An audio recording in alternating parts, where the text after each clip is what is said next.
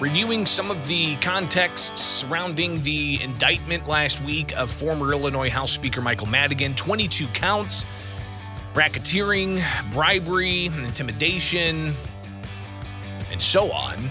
These are, of course, some pretty serious allegations from federal prosecutors.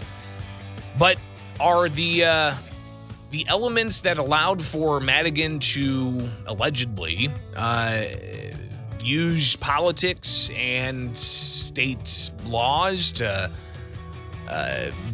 pad his pocket, again, allegedly? A lot more shoes are going to fall in this, but obviously with the indictment last week, it's pretty significant.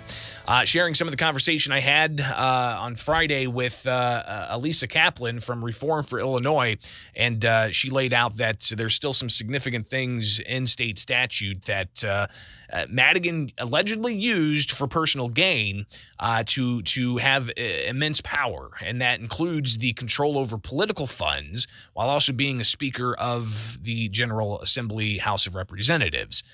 So some of those things are still in place, and Kaplan lays out how that we could have all these indictments, but has the atmosphere, has the environment that helps foster some of that? Has it actually been addressed?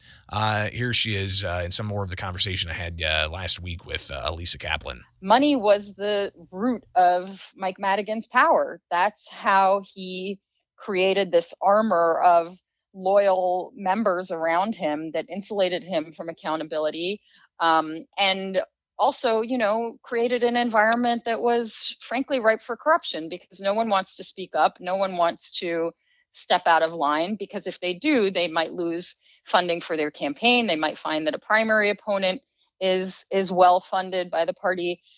They might find that they're losing funding for their own offices and staff, which is something else that the party can provide. So there's a number of ways we could strengthen our campaign finance laws to help restore some balance to the distribution of political power and make sure that it doesn't just end up concentrated in the hands of a couple people, which is what happened with Madigan, and frankly doesn't show much signs of changing now. We see Speaker Chris Welch and Senate President Don Harmon raking in millions and millions of dollars, getting around, using loopholes to get around contribution limits, and distribute that money around. So there's a lot that can be done. We still have a very weak lobbying regulation, weaker than the rest of the country. And what they did last year in their ethics package did not change that. We have a revolving door period that's essentially useless, and we're an outlier among states in that respect. So these are things that are common sense reforms that other states have in place, and they could help restructure the system so that to reduce opportunities for something like this to happen again. So again, hearing from somebody who's been advocating for changes to Illinois ethics laws, indicating that we really haven't seen much change to those ethics laws.